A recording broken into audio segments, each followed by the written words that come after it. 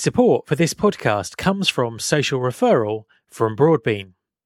Social Referral is the automated and seamless workflow for employee referral. Recognise and reward employees for referring friends and connections to current jobs. Spread the good word about your employment brand and attract top talent to your business. With Social Referral, recruiters and employees can share, engage, and are rewarded instantly. Ignite your employee referral program with Social Referral from Broadbean. There's been more of scientific discovery, more of technical advancement and material progress in your lifetime and mine than in all the ages of history. Hi everyone, this is Matt Alder. Welcome to episode 28 of the Recruiting Future podcast. A few episodes ago, I spoke to Matthew Jeffrey at SAP about their innovative graduate recruitment process. I was interested in digging a bit deeper, and in this week's episode, I talked to Gareth Jones from Chemistry, the company that designed SAP's assessment process. Gareth also always has an eye on the future, and we talk about some of the tools and trends he's seeing in the space. Hi everyone, and welcome to another Recruiting Future podcast interview. My guest today is Gareth Jones. Hi, Gareth. Hi, Matt. How are you? I'm very good. Would you just like to introduce yourself? Yeah, sure. So I'm Gareth Jones, and I'm the head of technology at the company called Chemistry Group, who you may not have heard of. We are a people change business consultancy, and at the core of everything that we do is assessment. And we do an awful lot of work with large corporates, predominantly around resourcing and re-engineering their resourcing strategy. And my role in the business is to build the technology that we use to do that, which we've been doing for a while. Okay, and what was tell us a bit about your background that got you into this job. My background that got me into this job. Well, I'm it's been a bit of a journey for me. I started in HR, so in the sort of the whole remit of people. Did 10 years there in large corporates for an HR role. Got a bit disillusioned with it, and that's when I stepped out into a journey of other roles, sales, business development, consulting, but always in technology and people. As a flavour, and I did spend some time running a recruitment business as well, about 7 or 8 years ago. So I've always been in the kind of the fold, and my fascination is technology and people. So a long time in the industry. Yes, might even say industry veteran. No, I don't think so. No, no. So if people haven't come across Chemistry before, they you may have listened to the podcast I did a few weeks back with Matthew Jeffrey from SAP. Yeah. He mentioned Chemistry in the context of a graduate recruitment program that SAP had run, where he had basically done automated online assessments for, I think it was 50,000 candidates. Now, I think it was your IP and your technology that kind of powered that. Can you sort of tell us a little bit about that campaign and what you guys did and what you learned from it? Sure, yeah. So that was really for SAP's global graduate intake, which I believe was covering 70 countries and multiple languages. And they needed to bring that together, but didn't really have the resource to pull that into one, central point. So we worked with them on that full campaign. So we helped kind of re-engineer that whole graduate resourcing piece from initial attraction through to hire. And the key elements to that were, the first thing we did was we designed and built the online screening tools, which have had quite a bit of press, and Matt's talked about those, that dealt with the volume of applicants they had and brought them all into a central place where we could consistently benchmark them against what great looks like for an SAP graduate, which is a sales graduate, which is the first group we started on. We then designed and took that same what great looks like DNA, which is the heart of everything that we do, and we built it into the video screening, which are called Hangouts, and the assessment centres, which were the third element in. So we had a kind of a full suite, but the kind of the magic really happened in the applicant screening stuff, because that's where I think huge amount of sifting took place and allowed them to have a full hiring quota at the end of the process, because the funnel was so rich. Now, one of the questions I think I ask almost everyone who comes on this podcast is, can you replace a recruiter with an algorithm? Now, I'll be interested to know your thoughts on that, but maybe the question is slightly more slightly broader, which is, which bits of recruitment could you replace with an algorithm? But, do you think that you can replace a recruiter completely with an algorithm? What's your view on that? So I think the answer is, I'd say no, not right now. We're not into we're not ordering a hire that gets delivered at the door at the moment, but who knows? What I do think, and there's a lot of debate about it, let's face it, it's online, but I do think it's a bit of a Sun headline thing, in that what we know is that we can replace some of the work that they do. And it's if you look at where we are at the moment, the applicant screening work, which we know already just using existing technology that we use is, more quick and more accurate if you've got the right definitions behind it. And a lot of wasted time for recruiters to do. So that bit definitely is already replaced by an algorithm, albeit not a hugely sophisticated one. Yeah. But through a set of assessments, we're able to define what great looks like well enough to narrow that applicant pool down to a good, well-qualified set of individuals. So yes, that can absolutely be done. And the future technology that's out there that I've been looking at, that we're playing around with, broadens that scope massively, to the point where actually the more interesting question for me is not whether you can replace a recruiter, it's whether you can replace a psychologist.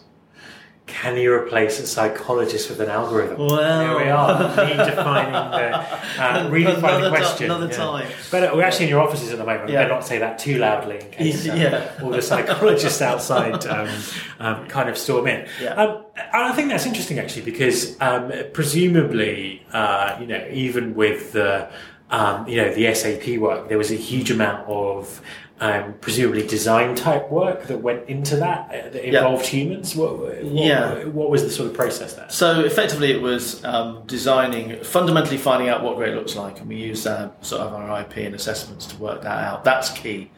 And then it's then taking that with the applicant screening tools, for example, it's building bespoke assessment content. So we don't do off-the-shelf stuff. So we're actually tailoring the assessment so they reflect and find the people that are going to be have the potential to do the role, the real potential, not just based on what university they went to, or what work experience they might have school have been to. So it's far more accurate in that sense. And what do you think the biggest mistakes companies are making in kind of assessment and recruiting are at the moment? Is there anything that kind of consistently comes up? I think the thing that amazes me is that time and time again, even large, sophisticated businesses don't have a good idea what great looks like. They don't have a consistent idea for key roles in the business. They need to roll out a new strategy, enter a new market, transform their retail experience. All of these initiatives require the right people, and when you see how they're defining what success is for those roles that are going to deliver on that strategy, it's woefully inadequate. In a lot of cases, it's still a job description or a person spec that's been written by someone who's currently in the job. There's no defined framework to say what are the things that really will predict performance in this job, and it's missing. And I still find companies with 50, 80, 100,000 employees, they're still not doing it. Yeah. You mentioned you kind of touched on the future and technology that you were looking at and all that kind of stuff. What's the most interesting and exciting thing you've kind of seen in terms of technology that people have developed or are developing that you think could be used within recruitment? Obviously, not giving any secrets away about what you guys might be developing, but just stuff you've seen from other people. Sure. Well, I think the interesting shift is that for a number of years, we and others have measured, say, our criteria. So in our world, values, motivations, behaviours, and intellect. We've been measuring those things in a very structured way for a long time, through third-party like SHL type psychometric assessments. And what we're seeing now is that with the way the fabric of the internet now works and the way we as consumers behave and the things that we do online particularly, we're leaving that vast digital footprint is a huge opportunity for us to add layers of accuracy to those things. So instead of me just asking you a set of questions around, your values to determine what your value set is or what your personality is, actually there's the opportunity exists out there for me to just kind of in inverted commas observe you by looking at your social updates, what you're saying, how you're saying it, what your likes are, the stuff you put inside your LinkedIn profile, the things you say on social communities, your actual behavior that we can map by seeing how you connect on a social community with others or how you interact with others at work, your health and nutrition data. All of these things we're capturing, and if you can look at them through the right lens, they also predict potential and performance.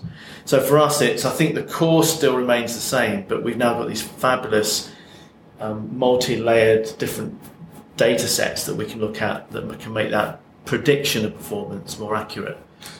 I think that's really interesting, because a lot of people would have the kind of reaction to that as, well, actually, no, I don't put very much about myself out there. And I think when they realise just how much information is tracked, and it was too late, they kind of be terrified. And I think there's a really interesting thing about privacy, and how much privacy we actually don't have. Yeah. That could be a big debate moving forward. Yeah, absolutely. I think we're coming to a tipping point with that. I think they say that the millennials don't care about privacy, and I just don't believe that's true. I think they do care, but they've just unwittingly walked into, exchanging access to something like Facebook for their entire data profile. And I think at some point we're going to be reaching the point where we're saying, hang on, whose data is it anyway? I've just done a post on it around, if I'm moving from company to company as an employee, why shouldn't I take that data with me? Yeah, I'm leaving it dying in a Workday instance or an Oracle instance at the moment, and I can't use that for my benefit. And if I'm the one who's trying to find my own job, do my own development, pay for my own benefits, etc., I need that data. So I think we're going to come to a point where someone described it could be as Magna Carta proportions. I'm not sure it will be or not, but It could be that moment when we kind of say, hang on a minute, the data landscape has to shift in terms of ownership, part ownership as a minimum. So, final question. One of the other guests I had on not so long ago was Stefan Kasriel, who is the CEO of Upwork, which is the talent kind of network where massively leveraging people working remotely, bringing kind of global freelance talent into businesses. And we very much had a conversation that he obviously very strongly believes that's the future of knowledge work. Yeah. Is that a view you share? And if it is, or if it isn't, how important might the assessment, or how how you sort of tell whether people are appropriate for the job might be? Would it be ratings? Well, what do you think? Sort of putting you on the spot. I can see you thinking deeply about this one. Yeah, I think it's all evolving, isn't it? And I think the businesses like that, there are more and more of us independent, or having to do two roles, maybe a job and do something independent. And certainly organisations are looking to try and ultimately have large swathes of workforce either working independently or flexibly. I think with that, if you've got an environment like that where people are trading their services, stuff, and they're communicating on the platform, actually that platform in itself has some incredible data about the behaviour of those people. Of course. And could find some way of putting the right lens in the middle of all that and match people much more appropriately. And even you could get into which is being done at the moment, monitoring those updates, how often they put in a bid for work, or how the conversation goes, and using that to define things like trust signals and reputation and stuff like that. And I do know a couple of organisations that started out in the assessment space, with new but familiar assessments, and what they're doing is shifting that, layering social stuff over the top of it, and turning that into your personal recommendation engine. Okay. So the fact is that this will take a view of you across your full social footprint and say you're trustworthy because of your behaviour. So that's my view. We live in interesting times. We do indeed, yes. It's very good, isn't it? Gareth, thank you very much for talking to me. You're welcome, Matt. Thank you for having me. My thanks to Gareth Jones. For show notes and past episodes of the podcast, please go to www.rfpodcast.com. You can also subscribe to the mailing list there and find out more about me on the Work with Matt Alder page. You can, of course, subscribe to the podcast itself on iTunes and on Stitcher. Thanks very much for listening. I'll be back next week, and I hope you'll join me. This is my show.